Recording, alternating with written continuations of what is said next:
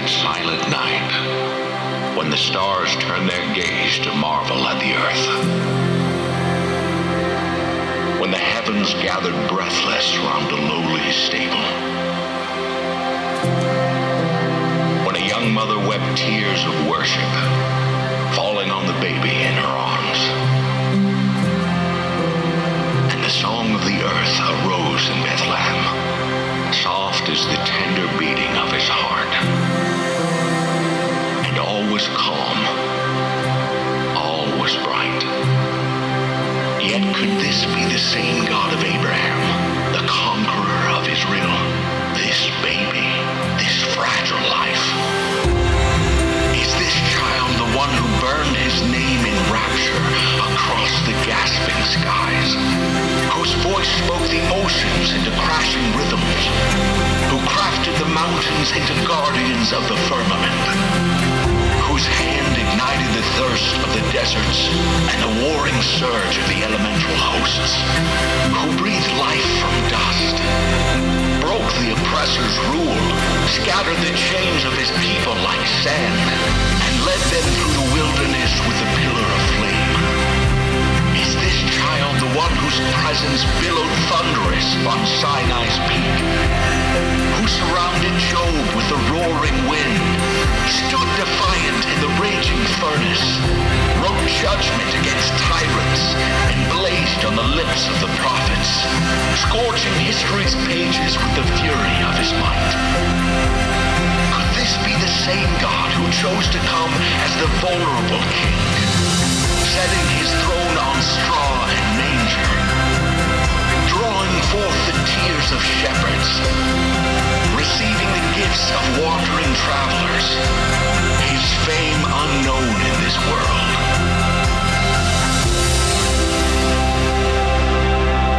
He is Jesus, the one who thunders through the heavens, yet whispers to our hearts, who reigns victorious, yet bows to serve the broken. He is God in the fury, God in the silence. He holds this mystery balanced in his hands, holds our questions till they lose their need, until all we see is him. Thank you, Jesus. Praise the Lord, all you Gentiles. Let all the peoples praise him. And again, Isaiah says, the root of Jesse will appear, the one who rises to rule the Gentiles. The Gentiles will hope in him. Now may the God of hope fill you with all joy and peace as you believe, so that you may overflow with hope by the power of the Holy Spirit. Heavenly Father, thank you for this time that we have together this afternoon, Lord. We're mindful and thankful of your word that washes over us, that speaks to us at this point in history of all that you have done and continue to do in and through our lives. Lord, thank you that you sent your son, Jesus, Lord, who left heaven, left his position of royalty on the throne to come down to earth in the form of a child in our flesh and blood, to sympathize with our weakness and our vulnerability to sin, and yet blazed a trail so that we could follow after him, leading the way to everlasting life, to live according to your ways, your kingdom principles, values. Lord, thank you for this time we have together as we're encouraged and moved by your word. In Jesus' name, amen. Amen. It's great to have you here this afternoon. I just want to make a few remarks. I know that there's some folk that are away today who aren't feeling well. And so, guys, if you're watching online, we're thinking of you. We miss you. And of course, we're praying for you. We don't say that lightly. When the messages came in this morning of those who said, I'm not feeling well, I'm not going to be there today, you go into prayer mode and you start praying and believing. How many of you are thankful that we believe that God still heals and still can touch? Amen. I couldn't imagine living a faith relationship with God, but believing that wasn't possible anymore. Kind of crazy. But anyway, we're thankful for you. We're praying for you. And we know you'll be back soon. So this afternoon, we're going to turn to the book of Matthew as we continue in our Advent series. Today, we're looking at joy. joy. We're kind of carrying over from last week. There was a little bit of a spillover. Last week when I was preaching, I was telling my brother this week. I said, bro, when I was going through it, I forgot that I, wrote this series in advance, and I had notes in big, bold star letters saying, don't go here until the following week. But I was so excited last week when we were looking at it, I just kind of went right into it. So we're going to, in a way, pick up where we left off. But we're going to start in Matthew chapter 2. And I think as we look at this story, the story of these wise men who have come from the far east, I believe that we're going to be filled not only with the peace that God still moves and shows signs that draw us to him, but we will be overfilled with joy as we trust in him and have faith in him as we seek him.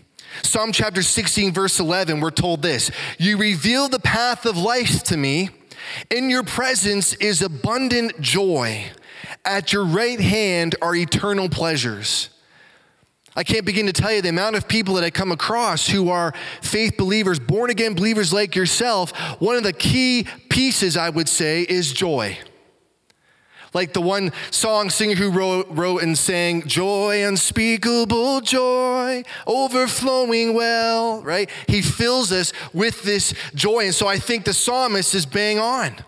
How about Habakkuk, the prophet of the Lord, who said this in chapter 3, verse 18, "Yet," now he's talking about all these difficult circumstances that I face, "yet I will celebrate the Lord. I will rejoice in the God of my salvation." Though no matter what we face, like the movie that we saw a few moments ago said, in the fury of life, no matter what we face, I will rejoice in the Lord because he's the rock of my salvation. The enemy can be at the gates. He can even send his troops, like we're going to see in our story, and they can even threaten death. But at the end of the day, they cannot take away that which we cherish most, the rock of our salvation. And so let's go to Matthew chapter 2. There were a lot of titles swirling through my mind as I was preparing this message, so I have a couple titles. One is Overjoyed. Are you overjoyed? The other one is Wise Men Still Seek Him, and those who seek him are filled with joy. And so I want to land there today, and we're going to look at some really important characters in this Christmas story. So let's go right from the beginning of Matthew chapter 2. We see here, after Jesus was born in Bethlehem of Judea in the days of King Herod, wise men from the east arrived in Jerusalem saying, "Where is he who has been born King of the Jews? For we saw his star at its rising and have come to worship him." When King Herod heard this, he was deeply disturbed, and all of Jerusalem with him. So he assembled all the chief priests and scribes of the people and asked them where the Christ would be born. "In Bethlehem of Judea," they told him, "because this was what was written by the prophet. And you, Bethlehem, in the land of Judah, are by no means least among the rulers of Judah, because out of you will come a ruler who will shepherd my people Israel." And so my first point that I want to look at here this afternoon with you is all seekers are welcome. I don't know about you, but as I was reading the story, it just jumped out at me that these wise men are on a journey. Just like us, we are all on a journey. We're all seeking out after God. It's an incredible promise that he says, when you seek me with your whole heart, I will be found by you. That's by the prophet Jeremiah in chapter 29. And last week we looked at how a gentleman by the name of Simeon, it was a God-fearing man, that after Jesus had been born and they brought him to the temple to go through the customary rituals of circumcision and stuff, he was guided there by the Spirit. In Luke chapter 2, verse 27, he says, "Now, Master, you can dismiss your servant in peace, as you promised, for my eyes have seen your salvation." My eyes have seen your salvation, and this is the part we don't want to forget, that in the presence of all peoples, a light for revelation to the Gentiles and glory to your people. And glory to your people Israel. And so here we know Simeon's been waiting. He has this peace that now he has seen the child, the promised one, come to fruition. He was waiting for that day to happen. And as we go back to our story, we see that these wise men have arrived on scene and they've been following a star. They've been following the star that's a promise in Isaiah 7:14 that the Lord himself will give you a sign. See, the virgin will conceive and have a son and name him Emmanuel, God with us. And when the angel appeared to Joseph, he said, Joseph, son of David, don't be afraid to take Mary as your wife, because what has been conceived in her is from the Holy Spirit, and she will give birth to a son, and you're to name him Jesus, because he will save his people from their sins. So here we have Joseph's receive a word from the angel. We have Simeon that had a word from the Holy Spirit saying to him that this light for the Gentiles is not only for people Israel, but for all the people of the world, and that he's a light for the entire world. And I think the fire for effect that God is showing us, and the author Matthew is really giving us the importance here, is that these travelers from the east are signifying that this light, this salvation, is truly for all people. Because they're not Jews. They're traveling from the far east, more than likely Babylon or Arabia, but they're not Jews. We know that, they're not Jews. And so let's dive into that a little bit. Let's see what's going on here. Right in verse 1, there's a lot happening.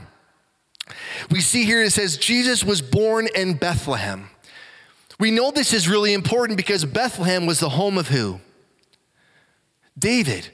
David was born there, he was reared there, he grew up at that location. And so other than David and this child being born in Bethlehem, Bethlehem is fairly insignificant on its own account. It's a small village-like place, and yet it was the birthplace of David, whom God said, I will give you an enduring kingdom, the seed of your loins. He promised to fulfill that promise. And so it's also the location in Bethlehem where the angels broke the silence, that 400-year plus silence, where they declared to the shepherds, remember the shepherds last week? They declared to them, do not be afraid, for we bring you good news of great joy, that today to you is given a son.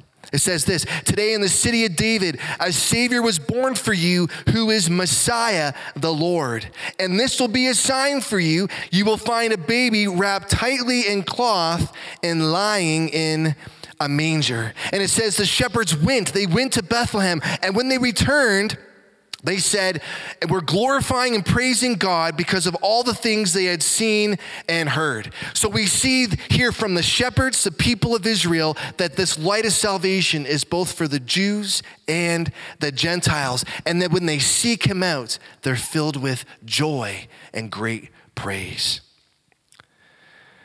So let's continue on. Right here in verse 1, it says that these wise men from the east arrived in Jerusalem. We have the Christmas carol that talks about these wise men. And if you really stop to think about it, as I've never really pondered the carol before, to be honest with you, I realize there's a lot of things in the carol that we're assuming. There's a lot of assumptions going on. We don't know for sure if there were actually 3 wise men. There were 3 gifts, but we know if there were for sure 3 men. But who were these wise guys? Wise guys. Help remember, who are those wise guys? Well, if we go on a little bit of search in the Daniel, who was one of the trusted advisors for King Nebuchadnezzar in the Babylonian Empire, that we are shown in Daniel chapter 5, verse 7, that these wise men were called magi. And magi was a word that was a broad scope term that would cover different things that these wise men were good at. From research, it shows that these wise guys, were skilled in interpreting dreams, but really diving into the occult, into supernatural phenomenon to interpret and explain dreams. And they had a great influence as practitioners of astrology. And I have to admit, as I was studying for this, I had to learn the difference between astronomy and astrology, right? Astronomy is just you're studying the stars and the constellations. Astrology is you're looking at these stars and seeing how they have an influence, an impact on the course of human history. And that's where we get horoscopes and are you a Cancer, are you a Leo? And you would, base your life off the formation of the star and such, of these constellations. And we see in Daniel, as I said, Daniel chapter 5, how important these wise men were in their own region. It says here, the king shouted to bring in the mediums, the Chaldeans, and the diviners. And he said to these wise men of Babylon, whoever reads this inscription and gives its interpretation will be clothed in purple, will have a gold chain around his neck, and have the third highest position in the kingdom. And so these wise guys were pretty important people. We know they're students of the stars, but they're also, what I found interesting, students of all kinds of literature. They loved to read and study, especially that which connected with predicting the future based on what's happening in the heavens. The firmament and thereof, what was happening there, they believed that there would be a significant event on earth that would be parallel to the sign in the heavens. So here we see this star. And so it makes sense that these wise men have appeared on scene because it says, where is he who is born King of the Jews? For we saw his star at its rising and have come to worship him. So they're following this sign. And maybe like me, you're asking the question, well, how do we know for sure whether they're from Babylon or from Arabia or, it's like the song Arabian Nights. Is it something like that? I don't know. Thanks, Brad. I appreciate the little laughter there. I appreciate it, seriously. And so, we look into it, and I thought what was interesting about one of the gifts that the wise men gave, one of these wise guys, was frankincense. And frankincense, just kind of amazing, is on its own, it's not really much, in that it's this odorless, gum-like substance. Apparently it's very glittery, however, so maybe there's some beauty to it. But there's not really much importance to it until it's actually burned. And when you ignite it and then burn it, it then has this pleasing aroma. And what's incredible is this frankincense would be used in the anointing oil and such, but used when the Jewish people would give sacrifices to God. Now back to how we can determine where they're coming from. Frankincense, its native origin is Babylon. That's one of its key producers of frankincense. That's its origin place. And so, we can assume that Babylon is more than likely where these wise guys are coming from. And maybe like me, you like to know location. With realtors who sell homes, they say location, location, location is everything. And so maybe that gives a little food for thought as you ponder this story about these wise guys who came from the east. Now, what's incredible here is in verse 2, it says, where is he who's been born King of the Jews? Do you notice anything interesting about that verse? Where is he who has been born King of the Jews? Here's something I never actually caught before in first reading, is that they're proclaiming that this king who's been born is already king, but they haven't said, notice, where's this baby? And the reason why I'm emphasizing that is the distance from Babylon, if these wise guys did in fact come from Babylon, that journey was about a 4 to 8 month journey by just a direct route. So if it was favorable conditions, they had about a 1,500 kilometer distance to travel. But you could imagine when the weather isn't so good, and there's probably dangers and different things along the way, it could take between 8 to 12 months. So historians will say realistically this is about a 2,700 kilometer journey because of the necessary routes and terrain during this season. So now it makes sense why later on Herod makes a proclamation to kill all the children in Bethlehem under the age of 2. So he's covering all his bases. And I found that, very interesting because it helps us just get an understanding of what's happening in this story. And so how could these wise men have known about this star in the first place? This is something that really racked my brain when I was a kid. How did they have this information to know that this was in fact pointing to the Son of God, the child to be born? And in further study and review, I think we could all answer that question. Well, wait, weren't the Jews exiled in Babylon? And if there was this great number of Jews in Babylon, we know that they're excellent storytellers. They would have rubbed shoulders with the Babylonians, and they would have shared these stories and these prophecies of what they were hoping for and what was promised to them. That out of Bethlehem, a star, the root of Jesse, the hope for the Gentiles would be there. And so it's natural that these Babylonians then would have access to these records, access to these manuscripts. And so rightfully so, these wise guys are also about reading literature. And so they're on journey because of what they have learned. And there's a reason why I'm emphasizing that. We're going to get there in a few moments. Check out Psalm chapter 19. This is one of these wonderful, powerful passages of scripture that you would hear from time to time when maybe you're at a conference and someone's leading worship. Brad, probably many worship leaders, John, many have probably shared this passage. In Psalm 19, 1 verse 10, the heavens declare the glory of God, and the expanse proclaims the work of his hands. Think about this. The Babylonians, these wise guys, they looked at stars as a means to dictate or predict what was going to happen to them in the future.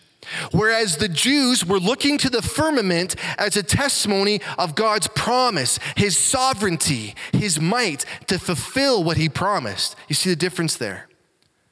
There's a big difference. And so as the psalmist continues, it says, day after day, they pour out speech. Night after night, they communicate knowledge. There is no speech. There are no words. Their voice is not heard. Their message has gone out to the whole earth, and their words to the ends of the world.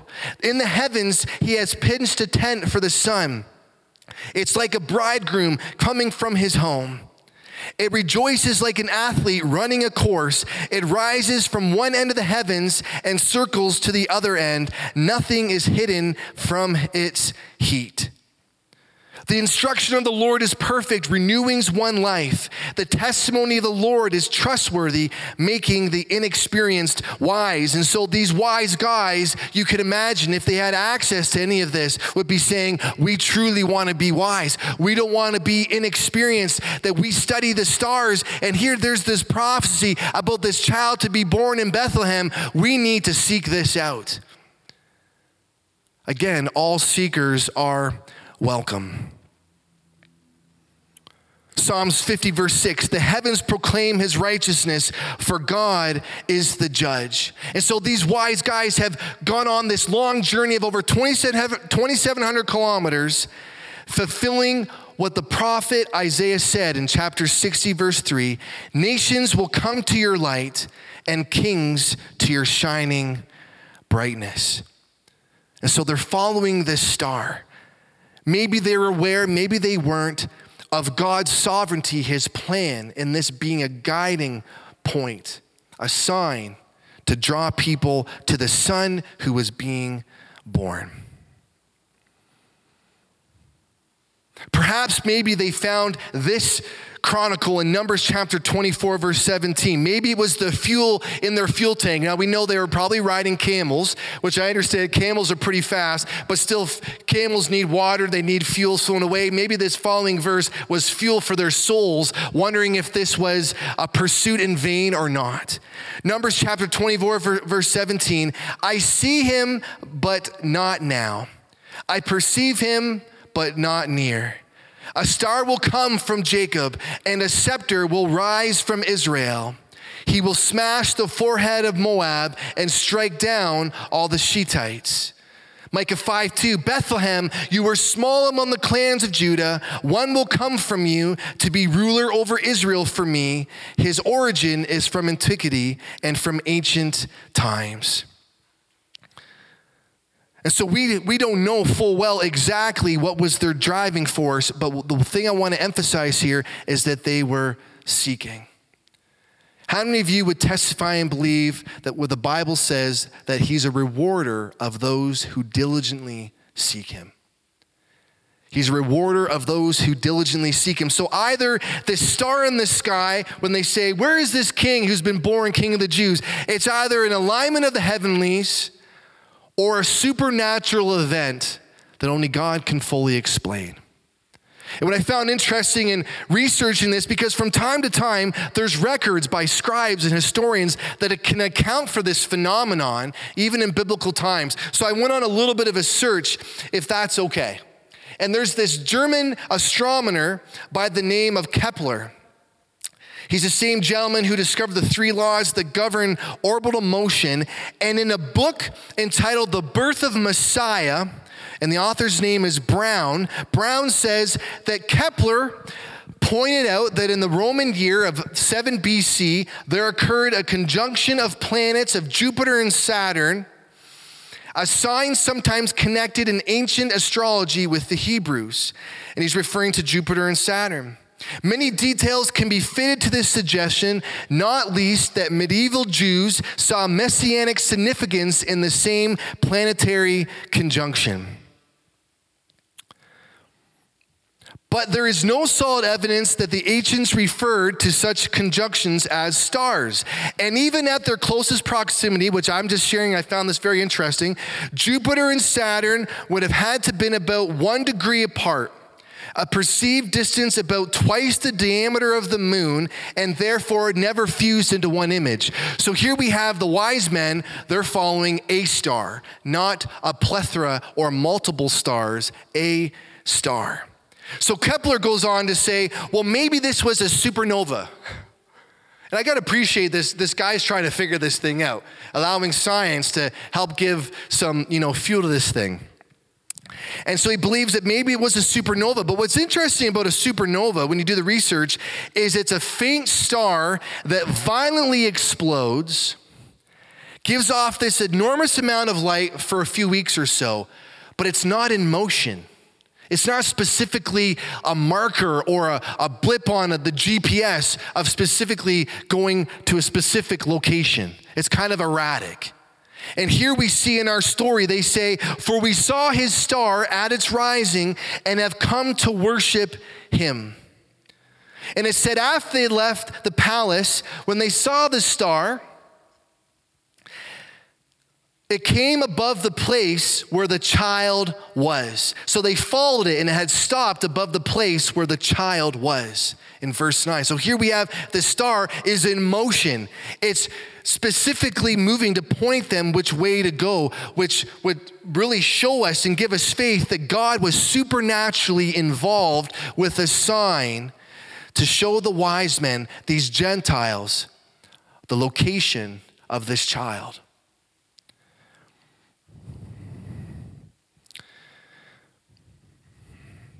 And so let's move on. What do you think was the focus here? The author, Matthew, what do you think he was trying to emphasize? He's definitely not emphasizing astrology, thank God. He's not even, giving credence or telling everybody, go home and become astronomers. I think the emphasis here, we're going to park it for the rest of the time here, is worship. Looking to the signs in heaven, not as evidence to believe in God, but to worship that he truly is magnificent, that he truly is above all things. And so we see in the story, the thrust takes a shift from this about the star that's rising and leading into this child, and it focuses to worship and true worship. It says, we saw his star rising and have come to worship him. We've come to worship him. And so worship is defined as reverence and adoration. I'm sure you already knew that. Worship is reverence and adoration. Here we see they're saying, we're coming here to worship him. But apparently in the manuscripts, which I also found interesting, was that it can also mean homage. And homage means to pay tribute or show respect. of someone of special honor. And so we could say, well, maybe the wise men weren't really there to worship the child, but were there to give him gifts, to pay tribute. Whatever it may be, whatever the purpose for them being there, I have to trust and believe that God is judge and he knows every person's heart. He knew the heart of these wise guys. And regarding worship, check out this verse in Psalm 29, verse 1. Ascribe to the Lord, you heavenly beings. Ascribe to the Lord glory and strength. Ascribe to the Lord glory due his name. Worship the Lord in the splendor of his holiness. And so do you think the wise men, when they were on scene, do you think from the manuscripts that they read, do you think their eyes were opened by the Spirit of God to receive who Christ really was, who this child really was? Do you think they discerned that he was divine? Only God knows. And yet in the aspect of this, in preparation of this message, because God judges the heart and the thoughts of every man and woman, it's plausible these wise men may have had an encounter with the Spirit of God leading them to Bethlehem. And so we see they desired to worship him. They desired to worship him, but yet Herod was kind of ticked off. What are these wise men doing here? What are these wise men doing here? So point number 2 is encountering the Son brings us to a crossroads. Encountering the Son brings us to a crossroads. Look at verse 3. When King Herod heard this, he was deeply disturbed, and all Jerusalem with him. So he assembled all the chief priests and scribes of the people and asked them where the Christ would be born. So here we see this true worship of the wise men, but now Herod, he's truly showing us this false worship. Because we can go forward to verse 16, that God knows the heart of this king, that he wants to snuff out this light. He wants to put an end to this prophecy, the one who would challenge his illegitimate rule. Remember last week we looked at how Herod, he wasn't a Jew. We believe he was an Edomite. His wife apparently had Jewish descent, but he was not a Jew. He was not, therefore, of royal descent. And so we saw this child as a threat and had a price on his head, but he was smart. He was telling these wise guys, well, once you find him, let me know where he is, and I will go and worship him too. But he wasn't counting on the fact of God's intervention, God knowing and moving in this encounter. We see here in the same verse, it says all Jerusalem was with him. And that kind of took me back for a minute. Well, what do you mean all Jerusalem was with Herod? Historians show us that Herod was a very cruel ruler. He was a very paranoid king. He kind of started off well. He had some programs for taking care of people and those who didn't have much provision. But then very quickly, power corrupted him, and he became so paranoid, at one point, he killed his wife and 2 of his children. In fact, he was so paranoid and just fueled with not wanting to lose his kingdom that on the day of his death, he had hundreds of people executed so that there would be people weeping at his funeral. He wasn't in a good place. He wasn't in the right mind. And so why would the people of Jerusalem be with Herod? They're definitely not cheering him on. They're definitely not saying, yeah, King Herod, you rock. You're the best king we've ever had. Guaranteed they're thinking back to the days of David. But it's because of this paranoia, this fear that they had of the king. Who wants to ruffle Herod's feathers? And so here, these scribes, we know would be Pharisees and the priests, the Sadducees, they come together. They don't want to tick Herod off. And so they come and they answer his question. And look at verses 4 through 6. So he assembled all the chief priests and scribes of the people and asked them where the Christ would be born. And so they told him, out of Bethlehem, because out of you will come a ruler who will shepherd my people Israel. And so he calls in these experts, these ones who had known the knowledge of scriptures. And you might be wondering, well, where are you going with this? I'm trying to get there. They would have this understanding and knowledge of the scriptures, and yet The plethora of this knowledge doesn't guarantee true worship or true understanding of who God is that would motivate our praise. Here, when the wise men come, you would think the scribes and the priests would say, the king is, yes, that's what the scriptures say. Wise men, we're going to go with you. We're going to go and worship this child who has been born, the prophet or the prophesied Messiah. Instead, it was only the wise men who said, we've come here to worship him. And so perhaps the scribes, the priests, remained in their fear because of Herod. So take that nugget for whatever you will, but we see that when we encounter the child through the written word, that we come to a crossroads. What are we going to do? Will we worship him? Will we ascribe to worship him like the wise men, or maybe tuck tail? And so we see here in verses 7 through 8, have to love that no matter what you're going through, when God calls you to something, when he's working through things in the course of human history, you cannot circumvent God. You can't fool him. Look at verses 7 through 8. Then Herod secretly summoned the wise men and asked them the exact time the star appeared. And he sent them to Bethlehem and said, go and search carefully for the child. When you find him, report back to me so that I too can go and worship him.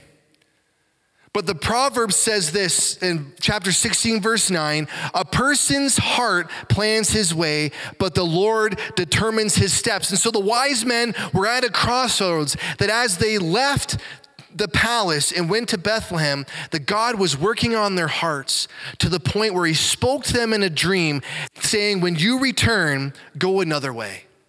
It says in verse 12, and being warned in a dream not to go back to Herod, they returned to their own country by another route. God cannot be fooled. God cannot be circumvented. And here we have this illegitimate false king trying to remove and snuff out this light. But God's showing like, no, I'm the creator of the heavens and the earth. You're not going to be able to fool me, Herod. So let's go to verse 9 for a moment. It says here in verse 9, after hearing this, the king, they went on their way, and there it was, the star they had seen at its rising. It led them until it came and stopped above the place where the child was. You have to love that the star was specifically like a heat-seeking missile for these wise men. And I believe this was in many regards, and this is my own personal take on this, was confirming the position and the state of these wise guys' hearts. Affirming that they were in the right place, that they truly wanted to go and worship this child who was born, the King of the Jews. And so the star in many ways was this sign of their faith, of their pursuit, and that being affirmed. Remember what I said earlier in Hebrews 11 verse 6, Now without faith, it is impossible to please God, since the one who draws near to him must believe that he exists and that he rewards those who seek him. So here we have the wise guys. They have access to all these manuscripts. It could be said, as I said earlier, that they may have very well believed in the message about this Messiah. We want to go and see this Messiah for ourselves. And so look what happened in verse 10, this crossroads of encountering the child, encountering that their pursuit was not in vain. When they saw the star, they were overwhelmed with joy. They weren't, I believe, just overwhelmed because their calculations were correct. Like, yes, we made it. Our studying of the stars and all this literature has brought us here. I believe they were overjoyed because their eyes were face to face with this child. Look what happened in verse 11. Entering the house, they saw the child with Mary, his mother, and falling to their knees, they worshiped him. The star led them to the place, the very location. As they entered, they bowed, they fell to their knees and worshiped him. Now there's something drastic that's happened ever since this story of the child, of the Christ being born. At one point in time, our worship was redirected in some respects. And I'm not going to say this in disrespect of other faith groups, but at one point we elevated worship of the child, worship of Christ, and repositioned things and started to worship Mary. Here it shows in verse 11, again, that when they came to the house, they saw the child with Mary, his mother, and falling to their knees, they worshiped him. And this spoke to me that when we come to Jesus, point number 3 and final point, our posture is transformed. When we encounter the living Christ, our life is never the same. We bow down and worship for who he is, the one who created the heavens and the earth and the firmament thereof, testify who he is.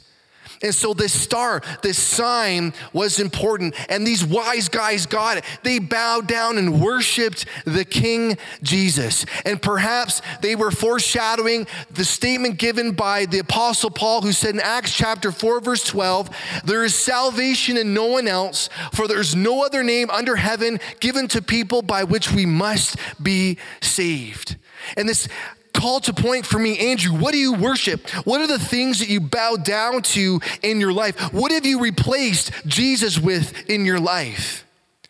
This is what this story has spoke to me, and I want to encourage you this Christmas season. What are the things maybe we've replaced in our life where Jesus should have the rightful position of worship and homage? How do we pay tribute to him? Not in a way that we have to buy our salvation, but just in honoring, like these wise men who came on the scene. They offered precious, valuable gifts. Just think, all the gifts that God has given us that we sang about here this afternoon. He's given us so much. What do we want to give to him in return? What will we give to him in return? And so this involves giving him our greatest gifts. As the worship team comes, I'm going to invite them for us to respond in worship. But I think the Apostle Paul really helps illustrate these gifts of how we give in return to worship the King.